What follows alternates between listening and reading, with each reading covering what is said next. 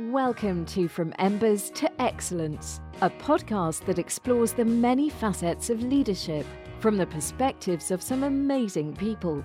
We discuss the triumphs and failures that have shaped our lives and our leadership philosophies. It isn't whether we fail that defines us, but when we do fail, how do we respond? Leaders dust off the ashes and use their failures as fuel to work harder and as lessons to come back wiser and stronger, more resilient, more determined, and more committed to excellence. And now, here is your host, Dave Hollenbach. Today's guest is Kelly Savage, the Community Outreach Director for the IAFF Center of Excellence, who assisted with opening the IAFF Center of Excellence in 2017. She spends much of the year traveling the U.S. and Canada, educating members on behavioral health issues and services available to them through the Center of Excellence. She has spoken to over 50,000 IAFF members through the International Peer Support Program, Partner Education Program events, health and safety symposiums, and state and district conventions.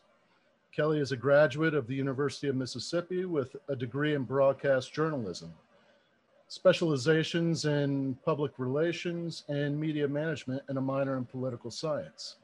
Kelly, can you give a little bit of insight to what led you to be involved with the fire service in this capacity? And by the way, thank you very much for agreeing to come on and talk a little bit about what you do. Absolutely. Thank you for having me, Dave. It is a pleasure to be here and an honor to share more about my work and the IAFF Center of Excellence. So I'll be quite honest to tell you that this is not necessarily the career I anticipated. When I was planning for that and in college, as you mentioned, I was a broadcast journalism major. And with that, I had plans to go into TV news. So this is a little slice of that today. But I was pretty honest with myself that I wasn't cut out for it. And reporting is not at all fighting fires, but generally you have to start out in a very small rural town. You make almost no money. It's a lot of crime reporting, late hours, no holidays. It's a tough gig, and you really have to have a passion for it and be scrappy to kind of, become that 1% that makes it to a network. And I'll be frank to say I just didn't have the passion to put myself through that kind of sacrifice. So I wound up getting an awesome opportunity with Advanced Recovery Systems, which is the owner and operator of the Center of Excellence. Back before we were a partner with the IAFF, this was in 2015, they were looking to expand their digital marketing efforts and do a lot of video education about addiction medicine, neurology, drug taxonomy, and needed someone to produce and host that video content. So they hired me as an in-house reporter, essentially, to do all this on-air work that was specific to our goals and the educational efforts that we were putting forth through the recoveryvillage.com and Advanced Recovery Systems. So I got to combine my educational background with corporate hours and, working in an office and having holidays off and pretty good pay. So I really felt like I got the best of both worlds. And through that, I became exposed to behavioral health in a very upfront way. I was doing a lot of the research and reporting on these issues and the intricacies of behavioral health treatment, different substances, drug trends, things like that, and got a real feel for what we're dealing with in America today. So over the course of my time at ARS, my role has evolved greatly. They did make a shift away from kind of the video components we were doing back in 2015. And that was around the time that we partnered with the IAFF. And they realized, this is going to be a really big project. This is going to be something that is one of a kind. So there's no roadmap for it. And we're going to need someone to run point as the go-between, essentially an account manager between Advanced Recovery Systems and the international. And so that's where I stepped in to take on that role as we were developing the IAFF Center of Excellence. So I've worked very closely with IAFF headquarters, their health and safety team, from day one to design the Center of Excellence and make it what it is today, open 3.5 years. And even within that role, my job has changed since then. Fairly soon after opening, we identified that just one of us at the time, my colleague Miranda, on the road, educating members and talking about the Center of Excellence and, just promoting this new offering that the IAFF had available was not going to cut it. There were 50 states, 7 Canadian provinces, I think, and especially with the rise of the peer support program and an opportunity for us to speak at those events, it became very apparent we needed someone else hitting the ground. So I stepped out to do that, have worked my way to become one of our outreach directors. And in normal times, I would be traveling about 20 to 25 days a month, doing all the things you described: peer support trainings, PEP events, symposiums, conventions. But COVID had other plans for 2020. So a lot of that has become virtual. We're adapting the best way we can, to reach as many people and as many IAFF affiliates as we can from home. But it has been a great joy and a privilege to work with, the bravest men and women across North America in this role that I never expected, but I'm very grateful to have. Do you have any insight on how the IAFF and ARS came to partner together? I'm not totally sure of the initial origin. What I do know is that the general president had mutual friends with our chairman of the board, Dr. Gold.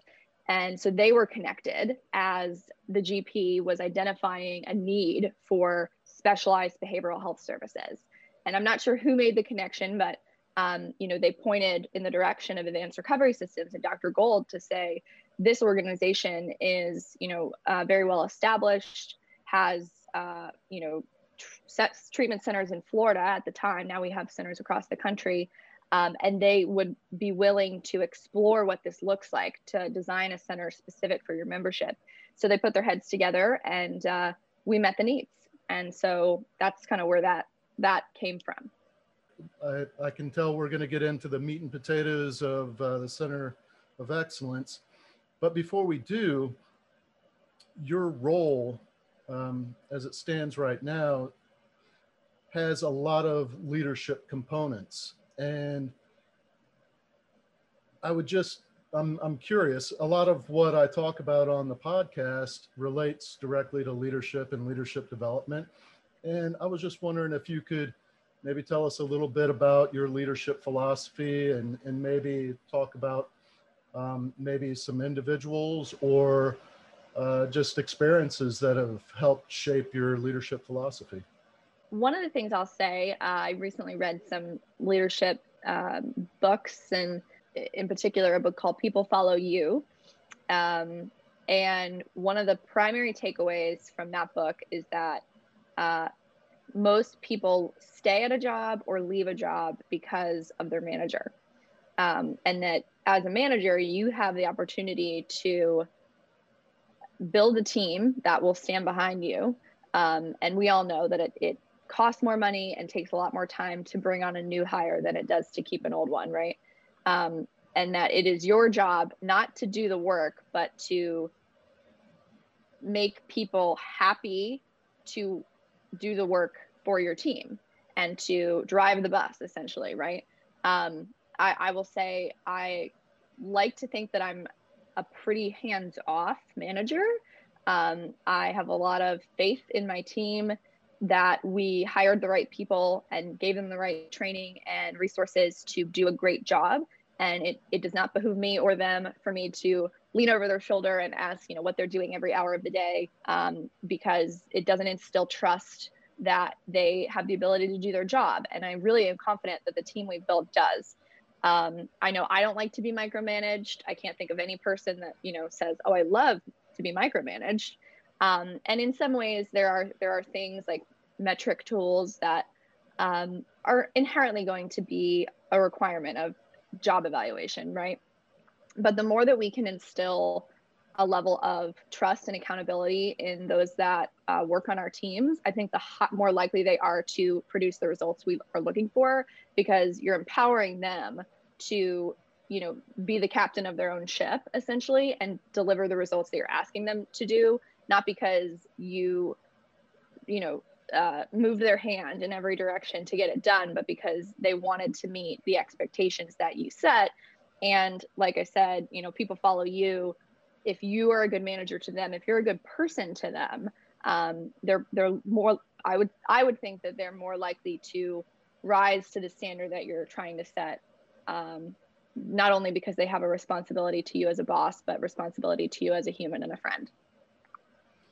And in your role as sort of the face of the center, as you're going out and speaking to groups and that sort of thing, that to me is taking on a leadership role, sort of leading people to resources that are available. And can you give a little taste of, I don't know, your approach to enlightening those that you interact with? Yeah, great question.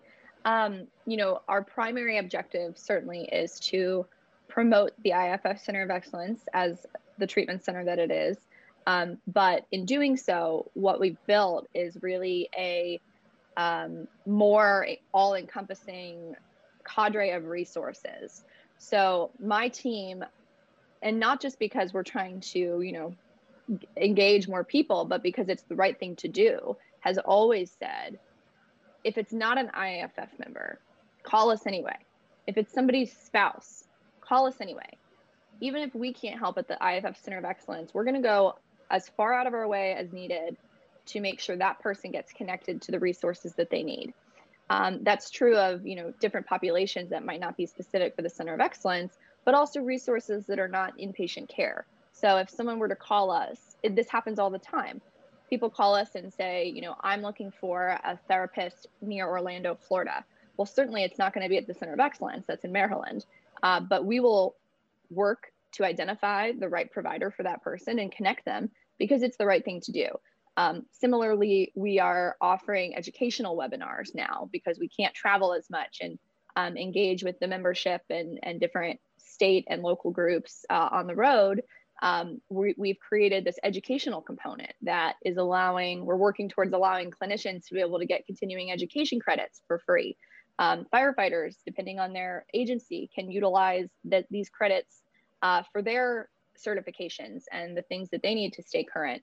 Not because we have to, or because it really even serves a purpose of admitting clients to the Center of Excellence, but because we are focused on increasing awareness, increasing education around behavioral health issues as to best support IAFF members, their families, other first responder groups, because it's the right thing to do. And in doing all of that, I think we are positioning ourselves and have positioned ourselves as the experts in treating firefighters, not just because we do so on campus and have treated over 1,400 members in 3 years, but because we do it all, outpatient resources, support groups, resources for spouses and family members, education for clinicians and fire service members. And that's how you become a go-to resource, is doing as much as you can for as many people as you can for as long as you can. Since the center's inception and the first round of patients moved through its halls, how has PTSD changed, maybe in our understanding of it and the approach to treating it?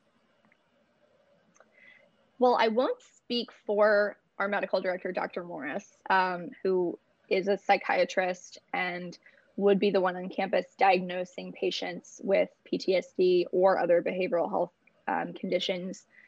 But what I can tell you, even just in this job for the last 3 years with the IAFF, the conversation around PTSD and post-traumatic stress, the spectrum of it, has changed significantly. I think local leadership, departmental leadership, and management are wrapping their arms around the idea that this is an occupational issue, similarly to cancer, similar to a physical injury. these post-traumatic stress can directly be linked back to exposure on the job, and we need to treat it as such.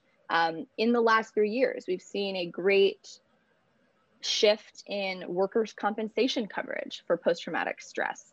We've seen cities, take on responsibility for their injured workers seeking care or resources. So while I can't necessarily speak to a medical, if there has been a change in how it has been approached medically, I can say from a cultural standpoint, we have made leaps and bounds in 3 years. And I think a large part of that is the existence of the IAFF Center of Excellence.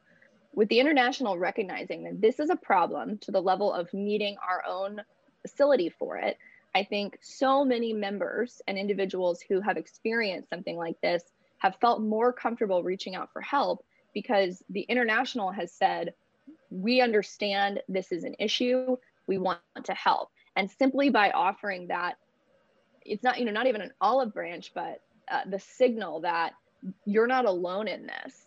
I heard a very interesting phrase yesterday from a firefighter in Milwaukee, and it was that firefighters often suffer from terminal uniqueness. They think that this can only be me. I can only be the only person dealing with this because the guy next to me is too brave, he's too cool, he's too much of a pro to have the feelings or be bothered by the things that I'm bothered by, whether it's a call or a family issue or whatever else. And firefighters often suffer alone and in silence because of this terminal uniqueness. And I think the creation of the Center of Excellence was a big signal to say, you are definitely not alone in this. This is an occupational issue. This is an issue that ranges across rural departments, metropolitan departments, small departments, union departments, non-union departments, female firefighters, male firefighters, whoever, that we are going to provide support and resources for. And that's where I've seen the biggest shift in how we approach PTSD, is the resources that are available to it and how much more comfortable people are talking about it. Not to say that it's a comfortable topic. I think we have a very long way to go, but just the change that's taken place in 3 years, I think over the next 10, this is going to be something we talk about more, like firefighters and their likelihood of exposure to carcinogens and cancer, and less about, a moral failing or not being tough enough to handle the job. If a firefighter listens to this and believes they are in need of your services, what steps do they take to receive them, and what can they expect in the way of treatment and services? We try to make the admissions process as easy as possible. My admissions line, which A, sends me a notification that someone's called in that I can follow up with, but B, connects you to our 24-hour admissions center, is 877-482-0887. But you can also Google the IAFF Center of Excellence, and there's a phone number that'll connect you there too. Once you reach our admission center, we have 2 intake coordinators that are specific to the IAFF Center of Excellence. They're both former paramedics. They're both in recovery, and they have been awesome in helping thousands of individuals facilitate treatment with us, facilitate treatment elsewhere, or like we talked about earlier, outpatient resources, different resources that they might need. But they are so good at their jobs and talking about tough stuff, whether it's a substance use issue, a primary mental health issue, I don't know what it is issue, but I need some help. Our team in the call center is incredible and has been with us since the start. So they've heard it all, seen it all, and are ready to help as much as they can. But you call in, you would explain, what's going on. A lot of our members call in with a catalyst, right? Perhaps their spouse has said, I can't do this anymore. You need to get some help, or something has to change here. Perhaps they have gotten a disciplinary action at work. Perhaps they're just sick and tired of feeling sick and tired, like I said, we've heard it all, but we'll assess need from there. Is this a substance use issue? Is this mental health? Is it both? and identify clinical suitability for the program. We'll walk the member through a 20-question pre-assessment to ensure clinical suitability. That gets reviewed by an in-house clinician. We'll collect insurance benefits. Most members across the country are commercially insured, so that's generally not an issue. But if there is an insurance issue, it's my team that takes the reins and tries to overcome that. Our facility by far has the highest rate of single case agreement approvals across our whole company, which essentially for insurers that are not in network with our facility requests that they evaluate our care for an exception, because we are the only treatment center in the country and North America that is exclusive to the fire service population, specializes in post-traumatic stress, and has the type of outcomes that we do. So we have great level of success with that. But by and large, insurance has not been an issue because we are in network with almost every major insurer in the country. So from there, assuming that the clinical evaluation is deemed suitable for our program, we'll coordinate travel with the individual. You know, some people are trying to come in tomorrow. Some people have things to work around or sick leave to plan for, and we'll, coordinate that according to their needs. And then an individual would travel to the Center of Excellence, either by plane, by car, sometimes by train. We will pick up at any of the 3 local airports and transport someone to the center. And then from there, they admit with the program. Every individual's treatment journey looks different. We're not a program that is 28 days or 30 days. It greatly varies based on the individual and their needs and the progress that they make in treatment. So we've had, I'll say our average length of stay is about 40 days, but I can think of many individuals who came in and, completed their program and their treatment objectives in 28 or 30 days. And I can think of another who was a responder to the Oklahoma City bombing and was with us for 88 days. So it varies based on different factors, but we identify programming needs. Is this a client who has PTSD? Are we going to put them on a trauma-focused track? Is this more geared towards substance use? If it's trauma, what kind of trauma and what kind of programming should they pursue because of that? We offer EMDR, which is eye movement desensitization and reprocessing therapy on campus. That's largely considered to be a gold standard of trauma treatment, but it's not for everybody. So we figure out what works best for each client. We design a treatment plan accordingly, and then they work with their multidisciplinary team and case management team to meet those objectives and work towards discharge and a transition plan home. So you mentioned EMDR as being the gold standard. I'm guessing that there are other treatments for post-traumatic stress that you guys utilize.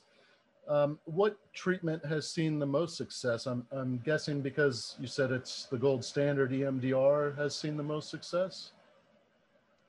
It's almost impossible to say because it is different for every single person. And I asked our clinical director this question because I wanted it from her perspective. And I'll tell you what she said.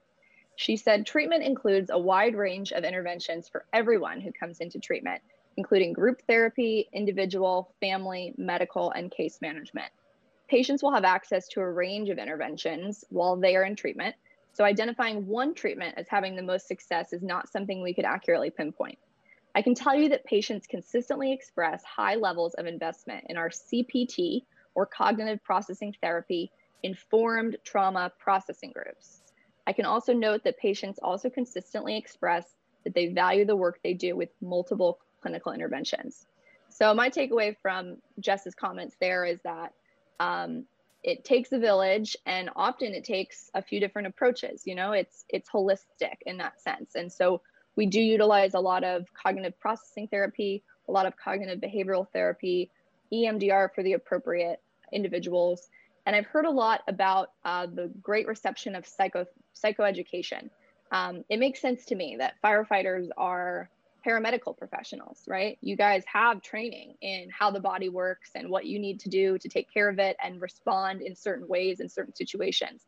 So learning more about how the brain works in that way is something that I think a lot of firefighters derive great satisfaction in having a better understanding of, and how what they've experienced, perhaps their trauma exposures, how that has impacted the brain to be conducive to what perhaps they're seeing in terms of symptoms or the issues that they're facing. So I've heard that from one in particular firefighter who attended. He said, I just didn't know enough about neuroscience to understand why my brain was working the way it was. But once I did, it was like a light bulb went off. So I've always thought that the psychoeducation piece is really fascinating, but it makes all the sense because you guys work in healthcare in a sense, so that type of information goes a long way with our client groups. I will be posting some links to different resources in the show notes and actually on my website as well, in a separate section just for behavioral health. One of the things that I found really interesting when I did some of the research was how polyvagal theory it does a really good job of explaining the physiological effects and how EMDR works to overcome those physiological effects of PTSD. I thought it was really interesting. So I'll be posting some of that on the website and in the show notes as well. Is there a research component within the center's approach to treatment and shaping future treatment plans? That's an awesome question. And I don't know if you maybe already know the answer and are teaming me up to talk about something awesome, but maybe not. The answer is yes. So there's kind of I don't want to say a phrase within the treatment community that is awful, and it's called treat and street, right? So that someone would come to your program and you would treat them and street them, right? And now they're not your problem anymore. And this is not me being critical of any other treatment organization. Keeping up with clients into perpetuity would be an impossible feat, right? For any organization, especially because it is so contingent upon client engagement. But for us, the research factor was a huge component of building the Center of Excellence for a few reasons. One, this information doesn't particularly, or the information that I think a lot of people are seeking in terms of firefighter behavioral health concerns doesn't really exist, right? Because there has not been a consistent client group anywhere else that would have come from the same occupation to have those control factors to be able to do extensive research or clinical studies on one group with this commonality. So in building the Center of Excellence, obviously our client group is exclusive to professional firefighters, paramedics, and dispatchers. We've been able to achieve that. And one of the IFF's objectives was to have more data, to have more research, to support initiatives in getting this type of care covered under workers' compensation and making better cases for these things in the legislature, having better research to provide to insurance companies that we need to make a case for this type of care for. So there's a lot of reasons why this research is important, but it needed to be done, but it had to be done with the right control factors in place. So with that in mind, we do collect data on clients that are willing to participate, and it is an important objective, but obviously they don't have to participate if they don't want to. But most everyone has been very engaged in understanding why this information is important and how it can further the objectives of the IFF and professional firefighter communities everywhere.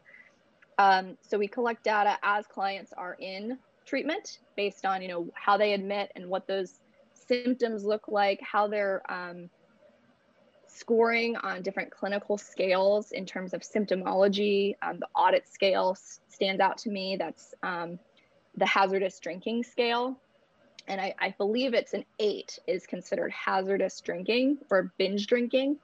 The average score for an admitted client at the Center of Excellence is a 15. So that's very high, and it speaks to the idea that firefighters, from what we can see from the data, have not all obviously, but have a tendency to binge drink and can do it in achieving a score far higher than I think any other one group may have. But we don't know because the data didn't exist previously. But to me, that score, that an 8 is hazardous and our client group is on average scoring a 15, that's pretty indicative of, significant alcohol use. So that's one of the scales that we use upon admission, right? And then we do these scales again upon discharge to see what the change has been over the course of treatment. Obviously, if you're in inpatient care, you're not going to have access to alcohol. So the audit score is not necessarily one that we're measuring before and after. But there are different scales according to symptoms for generalized anxiety disorder, major depressive disorder, PTSD. And so we're measuring where individuals are scoring on these scales upon admission and then upon discharge. And then each individual is asked to participate in 18 months of aftercare follow-up and clinical research after they discharge. So we are in touch with each client 1 month after discharge, 2 months, 3 months, and then every 3 months after that, to not only assess their wellness, are they following their aftercare plan? Are they back to work? If they're back to work, at what level are they back to work? Light duty, modified duty, full duty? And then, also trying to see where they're scoring on these clinical scales to evaluate efficacy of the program, perhaps how aftercare involvement factors into long-term either sobriety or success. So there is a research component. It is super important to us. We have a full-time research assistant on campus, actually, who does this type of data collection. I'll tell you, it has made my job a lot easier because I'm able to show employers, insurers, different groups that have a stake in firefighters returning to work and getting better, that our program works and that we can point to this data to show you that, these are the changes that these individuals have made over time with the assistance of comprehensive treatment. And even, this is our return to work rate or the improvement of the family unit that these individuals are reporting. So we're very pleased by the data we've been able to collect and are excited to continue to bolster it as the program goes on. And is that data available to other clinicians if they're seeking to improve their abilities as a clinician treating firefighters or first responders? So we're willing to share the outcomes data. However, I wouldn't necessarily say that it would help a clinician to become better themselves. It isn't necessarily, a manual in what we have done and how you can do it too. It is more of a measurable success of each respondent in terms of where they are scoring clinically. And that could be based on a lot of factors, like we talked about, right? A multidisciplinary approach and treatment team. Some individuals are coming in with 2 years on the job. Some people are coming in with 22 years or 42 years on the job, different family situations. So what I will say for clinicians that may be interested in learning more about what we're doing and how they could potentially take some of that away, our educational webinars that I spoke about, we have one that happens every month, and it is called Treating Fire Service Professionals, Building Cultural Competency. And it's about 90 minutes, and we go through what firefighters might feel is some basic information, but the general populace and certainly a lot of clinical professionals without exposure to the fire service wouldn't necessarily know, the shift work of it, right? One of the things that impacts mental health significantly is sleep. And so a clinician may be inclined to say, well, you just need to get more sleep. Well, that's not really that easy to do when you are a firefighter on a shift schedule and you have to be awake for a certain amount of time. So, we're trying to help clinicians learn more about the culture, the dynamics of the fire service, treatment approaches that may work better than others based on what we've learned. But that is definitely more of a qualitative presentation that we invite people to participate in, whereas the data outcomes is definitely more quantitative, but doesn't share, methodology or some of the anecdotal takeaways that we're able to share with the clinical population. Is there a rotation of clinicians, or are all of your clinicians full-time? Do they work like 9 to 5 or shift work kind of things? And then What are the minimum qualifications to be considered for employment as a clinician at the center? So we have a core team of full-time clinicians, but then we also have some part-time clinicians as well as PRN. So those individuals are more like contractors who come in as needed. A clinician must be a fully licensed social worker or counselor within the state of Maryland. And to be fully licensed, they would need to be a master's level clinician or have a master's degree in their specific discipline, as well as meet supervision and experience hours to meet Maryland state regulations. So we look for individuals who have prior experience in a residential setting, specifically treating substance abuse and trauma.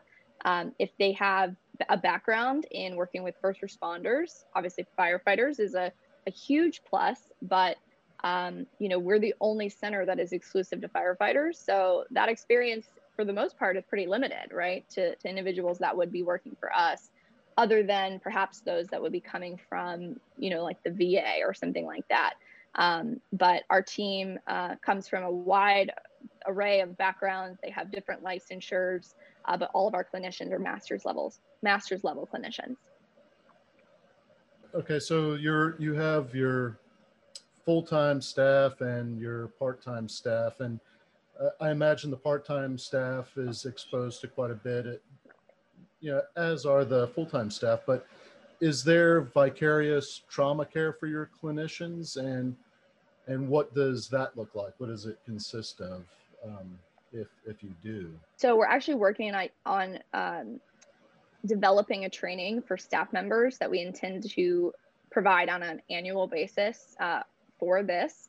And, I know I've mentioned a few times, but there was no roadmap for building the Center of Excellence or a facility that is exclusive to this population who does have a lot of trauma, right? Inherently is going to be unpacking a lot of trauma with their clinicians.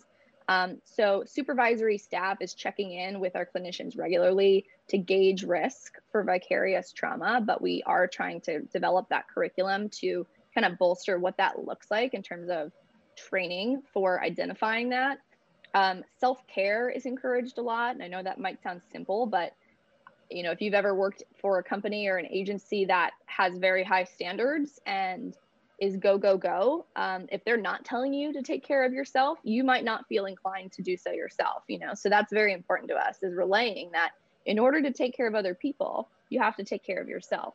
And that's a message for our firefighter clients too, right? I mean, you guys are taking care of people all the time. Your job is to show up on people's worst day, but you can't do that if you don't have it within yourself to have taken care of what you need to take care of before you show up, right? You can't pour from an empty cup. So one of the other things our clinical director mentioned to me was that the trauma processing group staff on campus is currently doing rotations to minimize risk for accumulated vicarious traumas. Staff personally value self-care and treatment as needed to ensure maintenance of wellness. So they're working to ensure that obviously we have the best trauma clinicians working with our clients, but that it's maybe not the same people every day, so that vicarious trauma becomes compounded. So they're working on doing that on a rotating basis. Are you aware of any efforts by the center or the international to push out similar training or awareness to firefighters to maybe minimize the incidence of PTSD? So one thing that comes to mind is the resiliency training that the IAFF is launching, and I am super excited about what that curriculum looks like. The peer support program, I believe, launched in 2016, and since then they've been working to develop this resiliency course to do exactly what you described, to help firefighters and those responding to these traumatic events be able to build resilience in themselves and among their team, to apply the tools that they need to get through those situations and maintain their own health and their own wellness. So I don't have details on that. I know it was supposed to be rolled out this year, but everything kind of got thrown into disarray. So I do believe they're working on a virtual version of that training. And I think there's supposed to be some news on how that's going to be rolled out towards the very end of this year. So I'm looking forward to what the resiliency training means for our affiliates, because I hear a lot about how do we build resilience? How can we help our members be prepared for these things, and, work to help our members prevent the exacerbation of behavioral health issues by building resiliency. So I'm looking forward to this course being rolled out by the behavioral health team. One of the things that I came across when researching PTSD is, well, there doesn't seem to be any real pinpoint cause of what individuals are going to experience it and what individuals are going to resist that trauma. And one of the things that I came across was the ACE study, the study that looks at childhood trauma and how it can affect individuals later on in life and maybe become more susceptible to mental health disorders. Are you aware of any approaches used at the center that maybe have looked at that study? And I'm guessing there has, but I just kind of wanted to see if you were aware of any. Yeah. So firstly, you mentioned that it's hard to say how people acquire post-traumatic stress, right? Or any mental health issue. And I think that's where we have to draw a line more closely to more physical conditions like cancer. Two firefighters could walk into a fire together and do the same work and walk out together, and 10 years down the line, or maybe less, who knows, one could have cancer that is specifically related or presumptively related to their job, and another one may not, right? Mental health issues are not different than that. There are so many factors, and one call or 100 calls could impact two firefighters the same way, but more likely than not, it's going to impact them very differently. So it is hard to pinpoint. In relation to ACEs, so that stands for Adverse Childhood Experiences. We do utilize that a lot on campus. We have regularly occurring psychoeducational groups on different topics, but ACEs is one of them, because you're exactly right. Adverse childhood experiences are directly associated with an increased use of alcohol, drug abuse, mental health conditions, depressive disorder, marital issues, physical issues like cardiovascular disease, right? And we know that the number one killer of firefighters is cardiovascular issues. So when you combine all these things, it absolutely could heighten someone's risk for post-traumatic stress. Anecdotally, Dr. Morris, our medical director on campus, has said, I think she says in her experience working with our clients, 1,400 of them, and she's seen every single one of them, she thinks about a third of them have social anxiety. And that is also a factor in considering adverse childhood experiences. And what she was able to kind of deduce from a lot of these conversations over time is that her takeaway was that perhaps a great number of firefighters seek out this profession as a way to help other people because of adverse childhood experiences, right? Perhaps they experienced child abuse or sexual abuse, and they want to make sure that they are a helper, that they are there to prevent that from happening to someone in the future. You all are altruistic people who are there to make a difference and to help others. So it makes sense that you might be led to this career by experiences in your childhood that have compelled you to want to help other people. And she said that is exceptionally true of the members she has spoken to on campus. So obviously those that are seeking behavioral health care, especially in a residential setting, that subset of firefighters cannot be scaled to be the entire population of fire service professionals. These are those who have sought out this type of care. But as she said, from her experience in treating those that we have, adverse childhood experiences are very frequent, and in her belief, often were one of the motivating factors for many people seeking this type of career. You are extremely knowledgeable in all of this, and I'm sure part of that goes to the amount of time that you've spent in your position, but how do you stay up to date? How do you continue to learn in order to stay ahead of the curve within your role? I will say that I never really loved school. I was more of a doer rather than a student. But over the last few years, this type of clinical experience was not necessarily in my wheelhouse at all. But to be able to do my job and work with members who need this help and answer questions knowledgeably, I've had to educate myself on a lot of things I didn't necessarily ever expect to know a lot or even a little about. So, going back to what I said earlier about having a team around you that is competent and talented and trustworthy, one of the best things we did was bring on a master's level clinician. She's a social worker onto our outreach team. So she's shadowed and done work at the center, but she doesn't actually treat patients. She's on our outreach team to provide education and kind of lead the charge on some of these proactive efforts to help members through the educational opportunities we're offering. So I've learned a ton from her because we have put our heads together to say, what do members care about? What can we offer to people that they want to engage in? How does this impact them? And we've done the research to put these presentations together, but she has a far different background than I do. And she has a license in social work and has a master's degree in psychology. So I've been able to learn a lot from her. I've been able to learn a lot from Dr. Morris, who is double board certified in psychiatry and neurology and addiction medicine. And to hear her talk, I know people have an idea of what a psychiatrist looks like, right? And she's not that. She is a big Philadelphia Eagles fan. That's one of the first things she'll tell you.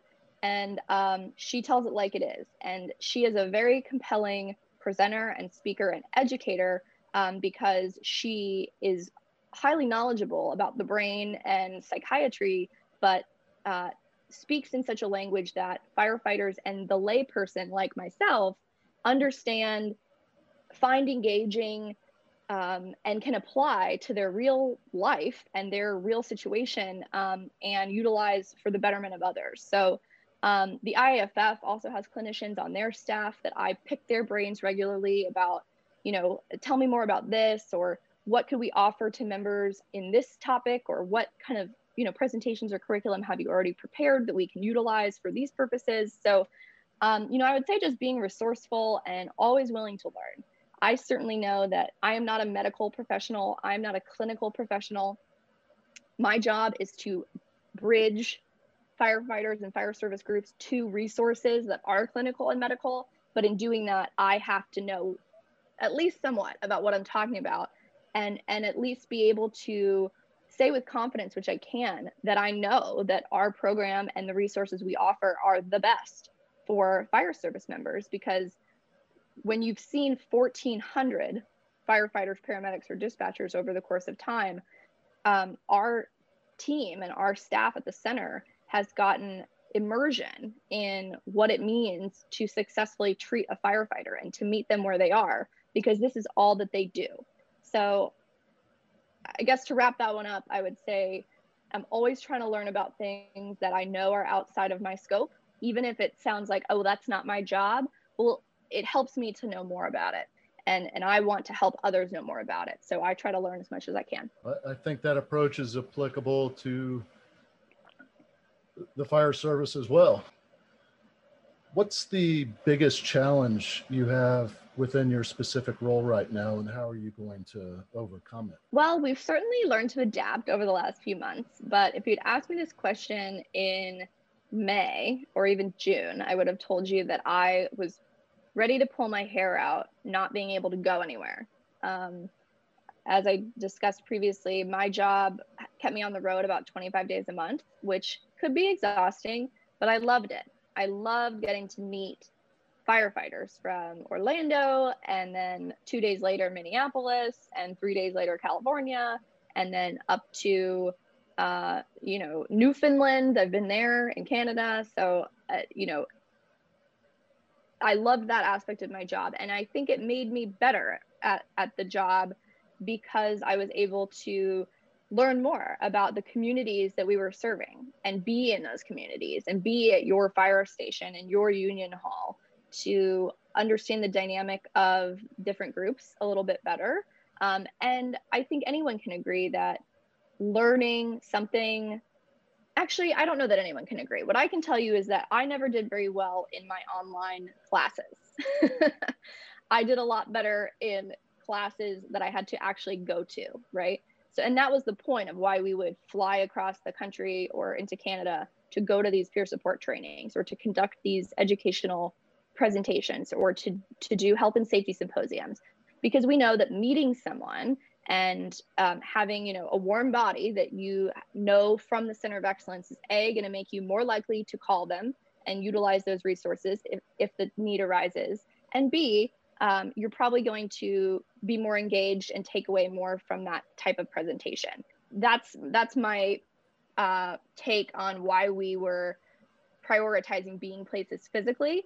That hasn't been an option. So we've had to adapt. I've been at home since March 15th, and I hadn't been at home that much in years. But, we have to roll with the punches and keep people safe, but continue to do our jobs. And that's where we've pivoted to this virtual model of education with the webinars that I think, even though we haven't necessarily been able to connect with the people we would have liked to in person, maybe we've been able to reach more people because we're able to host one event that individuals from Canada and California and Florida and New York, and we even had someone from Africa and someone else from the Netherlands join us recently. So, it's just a different approach, but I would say that's been the biggest challenge, is just adapting to a new way of life. I know you mentioned the webinars earlier, but can you maybe plug those webinars one more time, and how do people access those? Absolutely. So, as I mentioned, in figuring out a way that we could continue to provide educational opportunities to fire service members while being removed from our general opportunities, we cooked up this webinar initiative. And the team member of mine, Molly, who is our social worker on the team, she's doing a lot of the heavy lifting in terms of curriculum and creating these educational presentations to share. We started in May.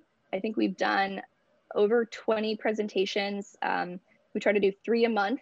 So we've gone from May all the way up until October now on varying topics. So we've covered addiction in the fire service, work-life balance, post-traumatic stress, the cultural competency presentation I spoke about, suicide in the fire service. We're gearing up to host one for family members and spouses. We're going to be doing another one on, communication between a firefighter and their spouse and how they might be able to help improve that, bringing on a family marriage therapist. So, we're bringing on clinicians who work in this field, who have experience, as well as firefighters that are behavioral health champions in their agency and have experience of their own. One of our members yesterday joined us. He is celebrating 26 years of sobriety, which is not necessarily an easy feat in the fire service, but he was sharing his experience and how he's been able to do that. And we got so much good feedback from other fire service members that said, geez, just hearing from someone with this experience has encouraged me to keep going, So those can be found on our website. If you go to iffrecoverycenter.com under the community education tab, we also post those on our Facebook page. So the IFF Recovery Center Facebook page. They're open to anyone. They're free. We encourage fire service members to join us, family members, clinicians. Some of the trainings are designed specifically for clinicians to expose them to the things we've talked about, kind of that cultural competency, a little bit more about the dynamics of addiction in the fire service or trauma in the fire service. We've done 2 presentations on peer support, one for individuals looking to build out their peer program, and then another for clinicians looking to become engaged with a peer team. So there's something for everyone. We're always looking to hear feedback about what people want too, because that's the whole objective, is to deliver education that people want and need. And we have a vast array of resources between our clinical network, the IAFF's clinicians, our team members who are working diligently to put this information together for members. So we would love to have anyone who may be listening join us for those. They generally happen every Thursday. We take one week off a month, but you can find more information at iffrecoverycenter.com under resources and then the community education tab. Awesome. I will put all those links in the show notes as well.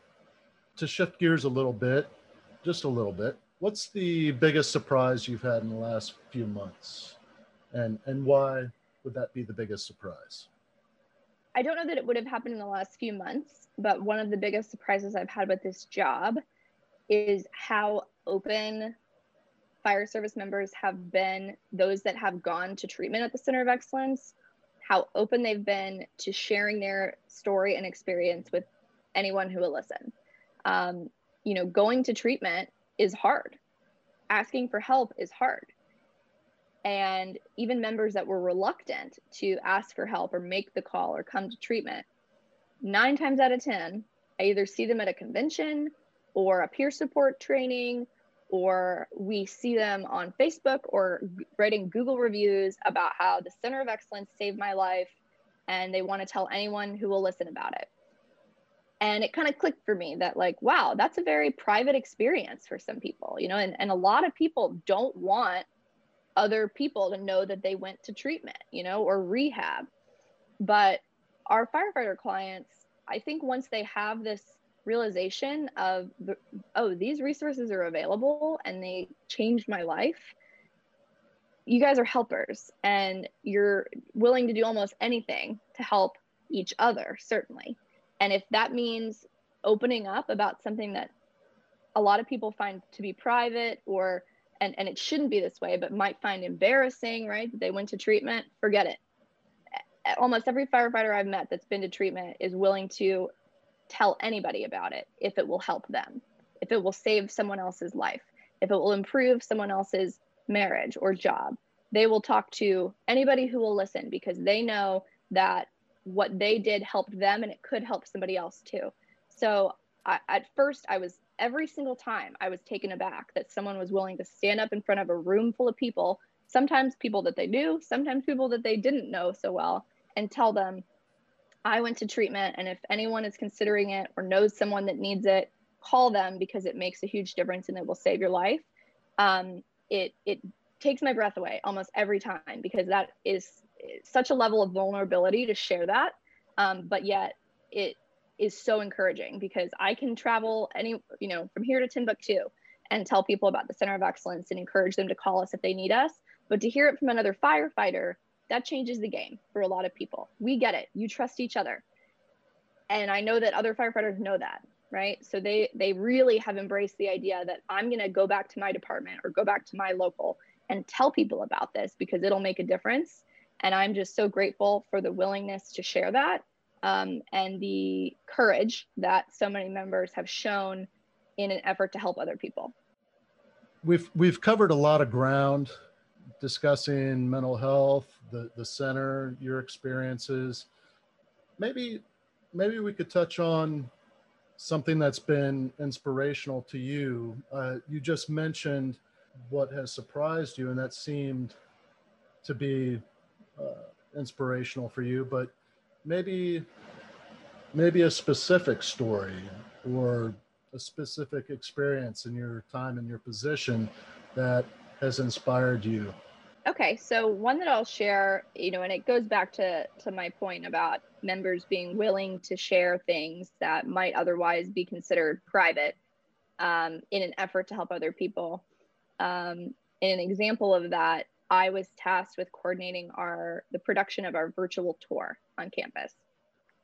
And this was important because, we're located in Maryland, but we have members who are interested in coming to us or learning more about the center from all over the country and Canada. And many of them are not going to have the opportunity or not very easily have the opportunity to come and tour and get a feel for what the campus is like. And it is important to see the campus because I think a lot of people think of rehab facilities or mental health treatment facilities as being, locked down. What are those things called? Straight jackets, padded walls, nurses with glazed over eyes, these very sterile mental health hospital experiences. And some are like that by necessity. And that is not the Center of Excellence. We understand who our client group is, what you've seen and where you've brought people, and where no one would be inclined to go to help themselves.